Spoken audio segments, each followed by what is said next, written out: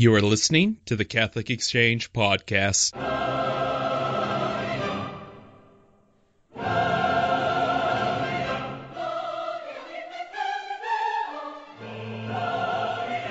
Hello and welcome to the Catholic Exchange Podcast. This is Michael Litchens, your faithful editor and host here once again, with two brothers from the Dominican Order. And we've had brothers from the Dominican Order here several times before, and you might be wondering why I do that. One, I just happen to like the order. The second reason is because the Dominican Order is celebrating their 800th Jubilee anniversary this year. And for all of you who are wondering about that, or what on earth it is about this order that I like so much, I have two brothers here from Washington, D.C. I have Brother Timothy Danaher and Brother Joseph Martin here today. Brothers, welcome to the Catholic Exchange Podcast. Thank you, Michael. Thank you very much, Michael. Oh, it's my pleasure. And just so everyone can kind of understand which voice is talking, everyone's familiar with my voice, but would you two just briefly introduce yourselves so we can get a feel for your voice and name? Yeah, sure. I'm Brother Joseph. I hail originally from Pittsburgh, Pennsylvania. I went to school at Notre Dame, and yeah, I'm very happy to be here, and I'm happy for this, yeah. Welcome. This is the voice of Brother Timothy Danaher speaking. Everyone out there can identify my voice with my person. Thank you. I'm from actually really close to Brother Joseph. I'm from Steubenville, Ohio originally, and I went to school there for college at Franciscan University. I moved around a bit before entering the order, but we're both really from Steel Valley. So, yeah. Okay. And yet you have very different accents, which amazes me. Okay. San Francisco, it's not international, something interesting. Steel towns. Okay. And now, brothers, I guess the question that will be on everyone's mind is, what is a Jubilee and why are you having 800 of them? So, another synonym for Jubilee is anniversary, right? It's to mark either, typically Jubilees are 25, 50 or more years. And simply we mark 800 years because 800 years ago to this date, Pope Honorius basically had officially approved and begun the Dominican Order. So the same work with the same sort of style and character and mission that began back then, we're excited to say 800 years later, we're still one order, we're still here, we're still busy with that work is the best way to put it. Yep. So yes, absolutely. That's 800 years. I mean, that's pretty impressive. Can you tell us a little bit? Let's just start right at the beginning. Who is St. Dominic and what makes his order so different from the rest? Yeah, so St. Dominic began as a priest in Spain. He lived a rather quiet life. He was just a guy who seemed to like books a lot and prayed a lot. And then he went out on a mission with his bishop. And actually it was a mission to help arrange a royal marriage. And on the way there, he saw the state of the church in southern France at the time. And it wasn't looking too good. There was a lot of people just falling away from the faith. And this really moved him. And you almost get the feeling he went from being a very quiet, introspective priest to now sort of having this great turning outwards. From that point onwards, he gives his life to really bringing all those who are turning away from and falling away from the Catholic faith and trying to convince them not by heavy-handed, you got to do this because the Pope says so, but by speaking to their hearts, to their desires, to their minds, speaking on equal terms and essentially bringing the fire of the Holy Spirit. And that's what he gave his whole life to, and that's what drew countless men and women to follow him. Yeah, another thing I would add about St. Dominic is that he doesn't immediately jump off the page like most people would maybe have heard the name but not know exactly who he is. I mean, there are no statues of him in bird baths like St. Francis, who I love, and not everybody's, heard of him, such as Francis Xavier or Ignatius of Loyola. It's two interesting points that I like to make are first that one of the earliest books written by Dominicans, the most popular book at the time, instead of being a biography of the founder, the most popular book was called The Early Lives of the Brethren. And so from the beginning, the Dominican tone was, this is a group of men who share this calling together. And Dominic was very much the community man, very much behind the scenes. I mean, he wanted to be a missionary to Eastern Europe, to the pagan cultures, and he never got to because he spent most of his time setting up the order. And that kind of leads into the second point, that not only is Dominic a community man, but I think so much of his personality and what he valued goes into the charism. I mean, 3 points that I think were part of the original charism, which is to be preachers, order of preachers. I think 3 essential points are identical today. I mean, times have changed and the situation in the church has changed. But those 3 points, just to list them briefly, the first would be a real commitment to learning and to have an education as a part of your preaching and as a part of your, basically your prayer life as well, a whole life based on what we call today lifelong learning. I mean, Dominic, in the first year of approbation of the order, sent all of his friars, nearly all of them, to the universities of Europe. It's the first place he wanted them. And that's where they first started to recruit. The first Dominican recruits were a lot of professors and students. The second mark of the Dominican charism, I think, which is just the same today, is that Dominican order was born out of the current and contemporary needs of the church. And that's really our charism now, is order of preachers, not preaching to whom we want. It's preaching to the church's needs, where the church says we should preach. And the last one, too, is not just this outward learning, outward preaching for the service of the church. I mean, we also have a common life. You know, we're basically half monastic, half active. And the nice thing about that, which was very brand new at the time, and this is Dominic's very carefully crafted legislation, is to ensure that we have this real common life of prayer and silence and study and fraternal love, but that's always combined with an active life. And so it's really, we live that life still. That's the exciting thing, is we live in religious communities, but we go out. We try to serve the needs of the church, and we try to advance in learning, and that's basically Dominic. You know, you could look at the laters, Thomas Aquinas, Catherine of Siena, but that's Dominic's vision. You know, and you see him in the charism. You absolutely do, and you see it in many of the saints as well. I think a lot of people wonder about is, you guys are called the Order of Preachers. Sure. That's the English translation of your name. A lot of people associate preaching with a Protestant idea, so do you think there's still a need in the Catholic Church for the preaching? No, absolutely that the order was not. founded upon? I didn't think so either. That's why I asked the question. We need to stay inside and stay safe. Absolutely. Think about Battlestar Galactica whenever those guys start preaching. I think that's why we have the 800 years of the Dominicans. It's not because we've always been good at it, but that we've always needed preachers, especially for these past 800 years. It's a constant need. I mean, I saw it before I entered that it's almost like the analogy of when you photocopy photocopies of photocopies, and you lose the real, you get pixelated basically. You lose the clarity of the truth of the faith. And that requires preaching. Every generation has to come to learn and love Jesus. And that's not just passed down through genetics. It's not just passed down through ambient culture. It takes the preaching that stirs the heart and stirs the mind as well, to understand Jesus, to know Jesus, to love Jesus. And that's the goal of preaching. Yeah. And I think you're right to start and to say that there is definitely a Protestant emphasis on preaching, and that Protestant emphasis is right. I mean, absolutely, preaching is one of the essential elements of the Christian mystery, of Christian mission, of Christian life. And I think that, you know, people have different emphases. It is true that our charism in the church is focusing on preaching is sort of similar to that Protestant closeness with the Word, and they could remind us in good ways of returning again to Scripture, praying with Scripture, preaching, caring about the proclamation, not to the detriment of the sacraments. You know, I mean, Vatican II talks very clearly of the two tables, the table of the Word, and then the table of the Eucharist. And it means that. And I mean, I, just to give a quick example from my life, I mean, the thing, as Brother Joseph was saying, the thing most precious in our lives is faith. You know, this living relationship with Jesus Christ makes every difference. And not just in general, it makes difference every day and in every detail.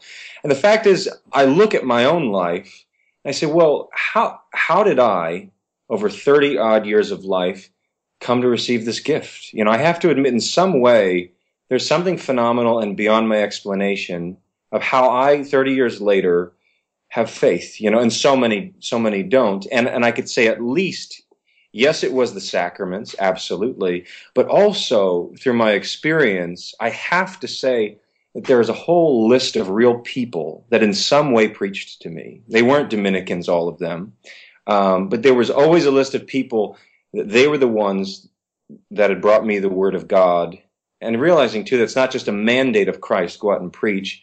It's the very instinct of falling in love with God in the first place. You have to tell someone about it. And so Dominicans have always seen our charism at the very central role of just what it is to be a Christian, Catholic, Protestant, whatever.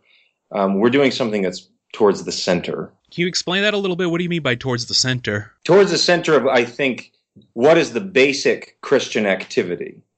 I think basic Christian activity is both contemplative and active. It deals with worship, and it deals with proclaiming Christ. I mean, what did Christ do? You look at the very beginning of the Gospels, you have the first miracle at the wedding feast of Cana, which is very Eucharistic. So already at the very beginning, with baptism and Eucharist, Christ is already signaling this is going to be at the center of this new way of life. And then what does he do next? He proclaims the kingdom, and he goes around for 3 years.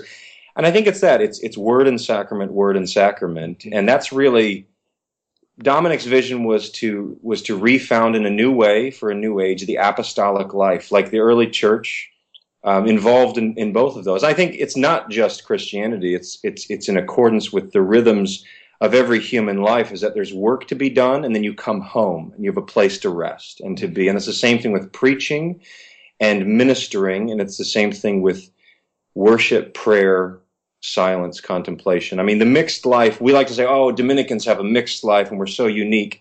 Yeah, we have a unique style, we have a unique history. But what we're doing is very central Christian elements that every Christian in some way should be doing. Absolutely.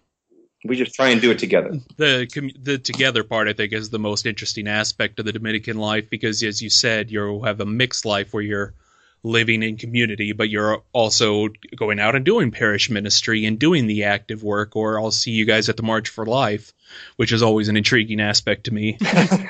Mostly, I think, because people always ask me, it's like, hey, who are those guys who kind of dress like penguins? And I'm like, eh. And we raise our hands and say, that's us. Yeah.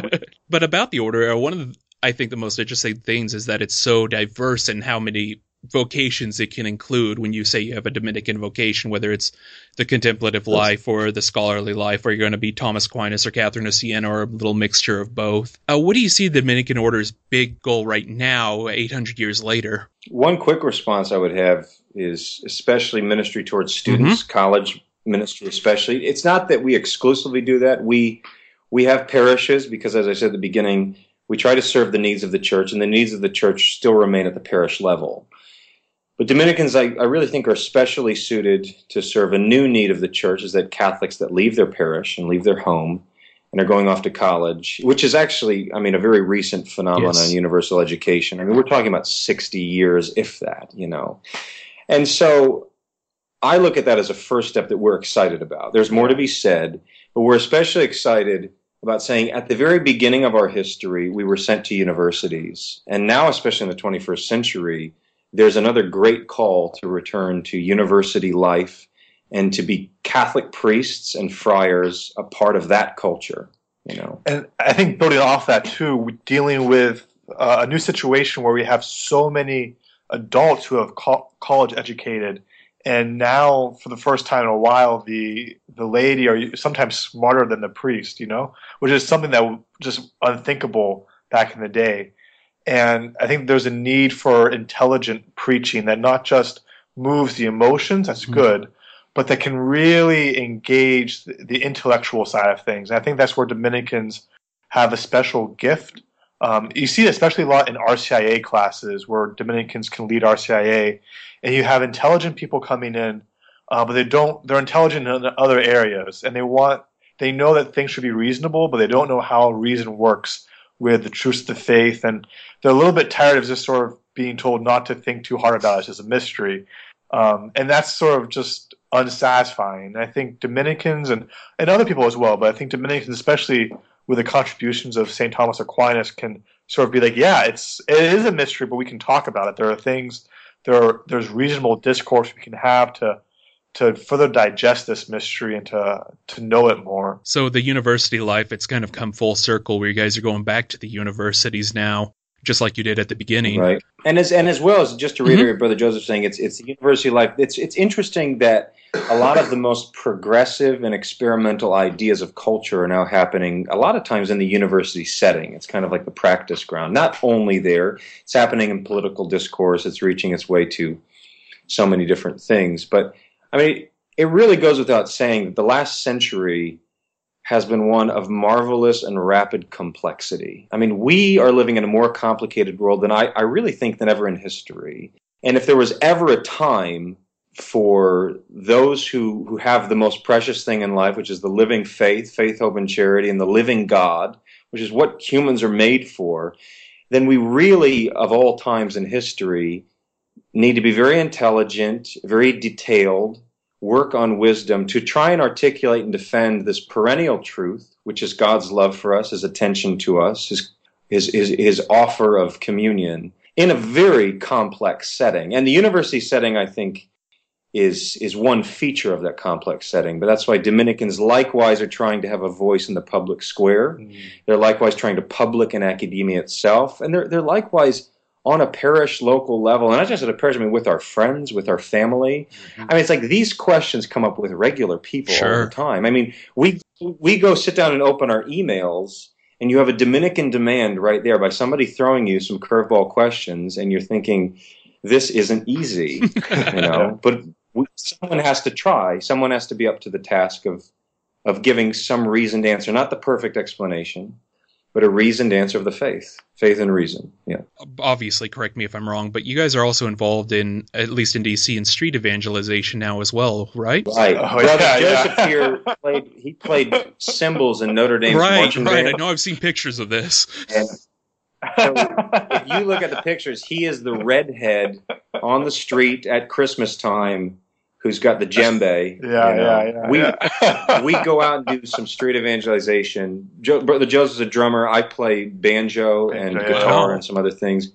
But the cool concept there is you know, it's actually really hard to come up with creative ways of talking to people that don't come to your house, you know, or don't come to your church. It's like, well, how do you reach out? Because you don't just walk into public and try to talk, because that's feels like soliciting immediately. Even if whether you're trying to sell something, whether you're in trouble, whether you're trying to talk about the faith, nobody really in big cities likes to stop. Yeah. So that's just one small effort, and there are others of trying to plug into another scene, which is street performance, you know, which makes people stop. So we'll go with a group of brothers, sisters, sometimes with lay people as well.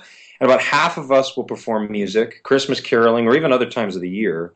And the other half will be there because once people stop to listen to the music, to beauty, to some sort of entertainment, then the next thing they automatically want to know is, who are you guys? Because you're dressed in bed sheets. You know? This is the weirdest folk band I've ever seen.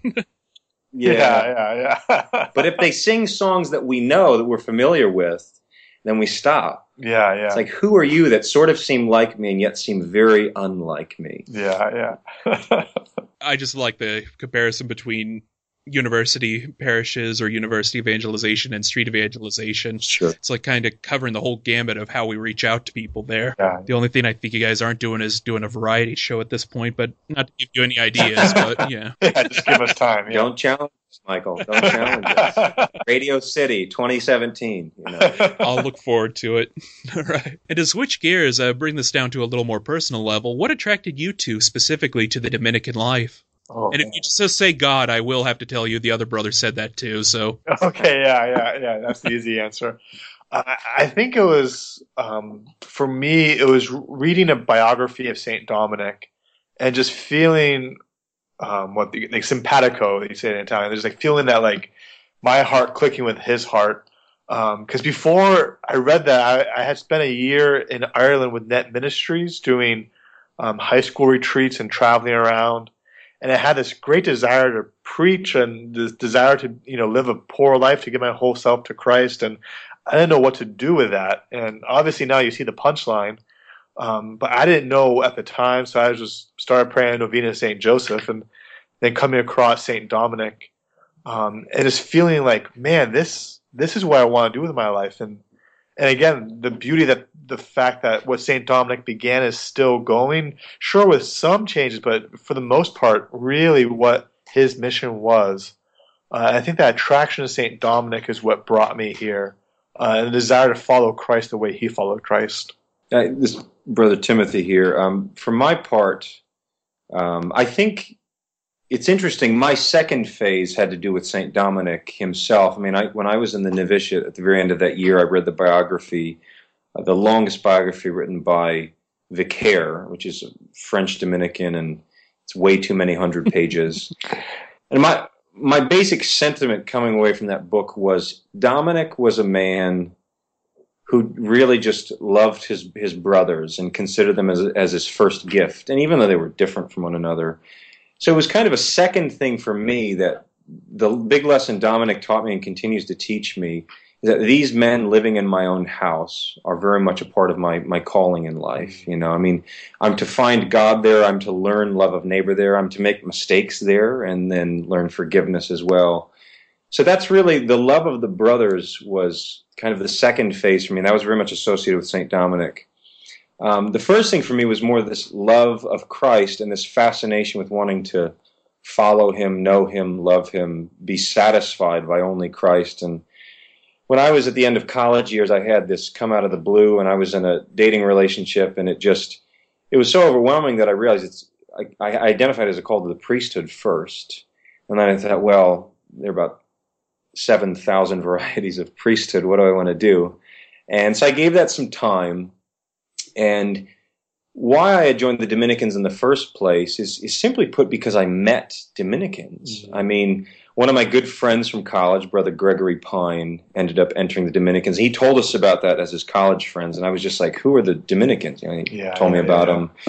And then meeting more Dominicans, it was just the current lived example of these men got me interested, got me attracted to them. I moved out to San Diego, California right after college, and it just so happened that Dominicans were running the nearby campus ministry and the university parish at UCSD. And it was a repeated number of experiences that said, you know what, it's not just an idea that I want to join or a charism up in the sky. I want to join, at least try out this group of guys who I've met a number of them, and it seems like we might get along. You know, I mean, it took time, but it was very concrete at the time, saying I think I could get along with these guys.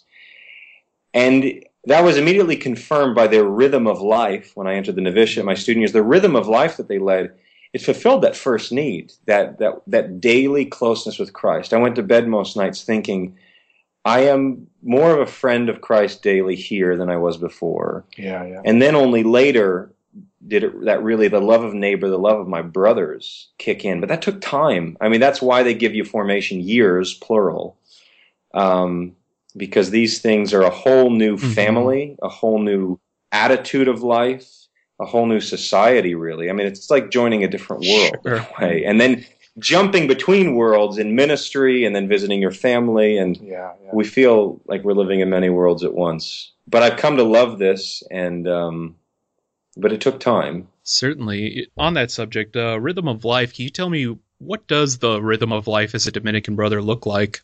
We wake up, and the first thing we do is breathe. Good. We put our tunics on one arm at a time. I remember even telling my brother, you know, he said, is it really different? I said, well, it is different when I first entered, but I'm still eating Cheerios for breakfast. You know, it's not everything in the rhythm of life changes. We don't survive on heavenly food. Yeah. It's the basic rhythm of life really is just pray, eat, and then sleep.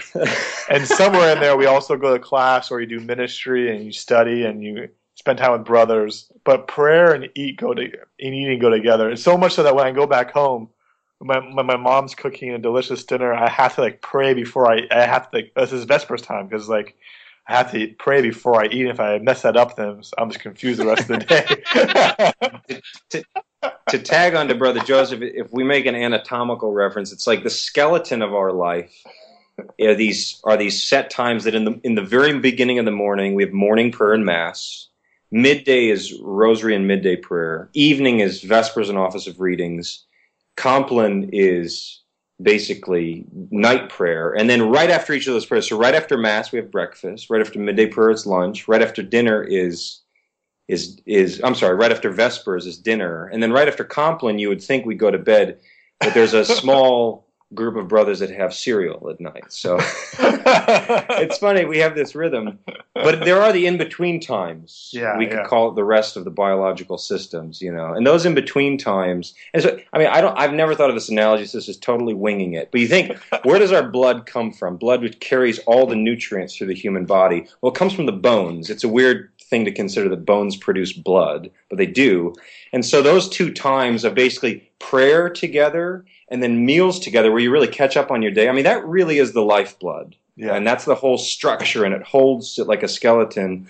The rest of it really is, we have a mixture of class, as Brother Joseph said. We go out and do ministries. All of us brothers, even while we're full-time students studying for the priesthood, have outside ministries that we do.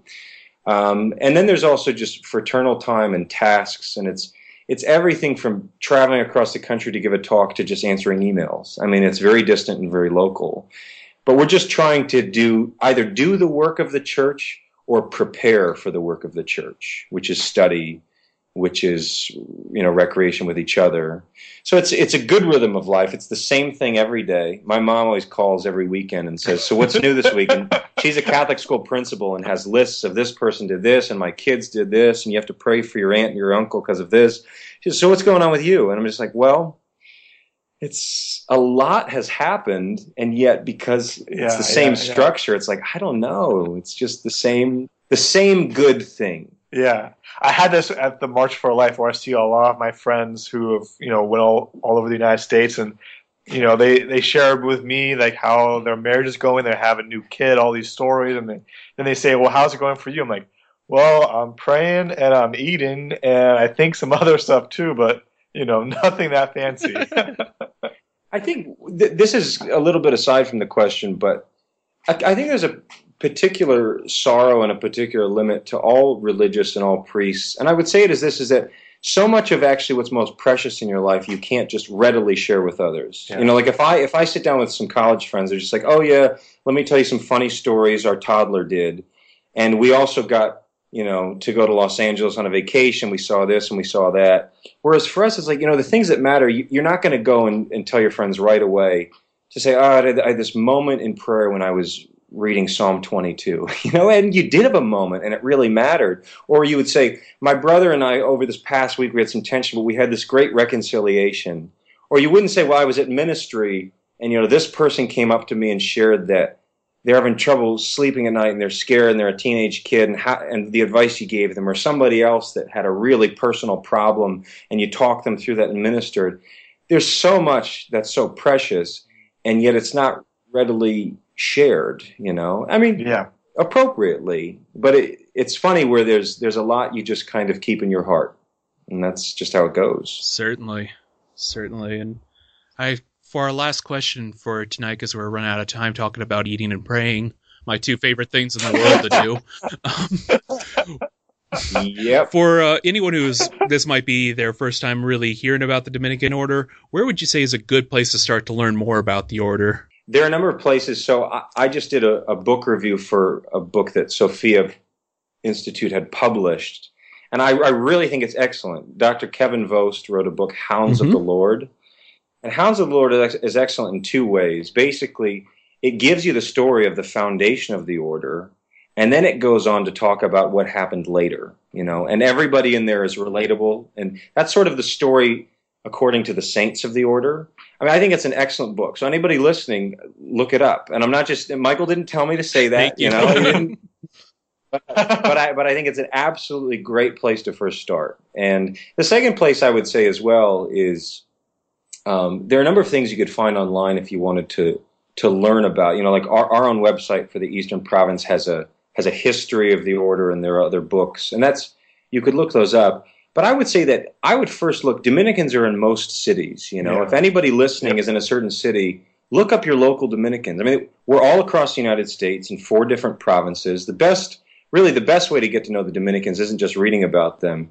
It's going to their churches, going to their places, and meeting a real face, a real person wearing a white habit. And if you're courageous enough, introduce yourself.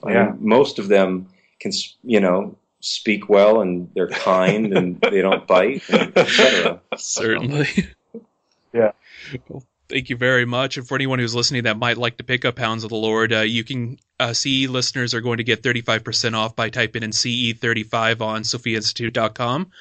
And brothers, thank you so much for joining us here and telling us a little bit about your lives, about your praying, your eating, your path to sanctity. It's all been good to hear. Thank you so much. We're still human, Michael. All too human. It makes me feel much better about my habits, believe me. Thank you. God love you all. Have a wonderful night. Okay, All right. thank you. Take care.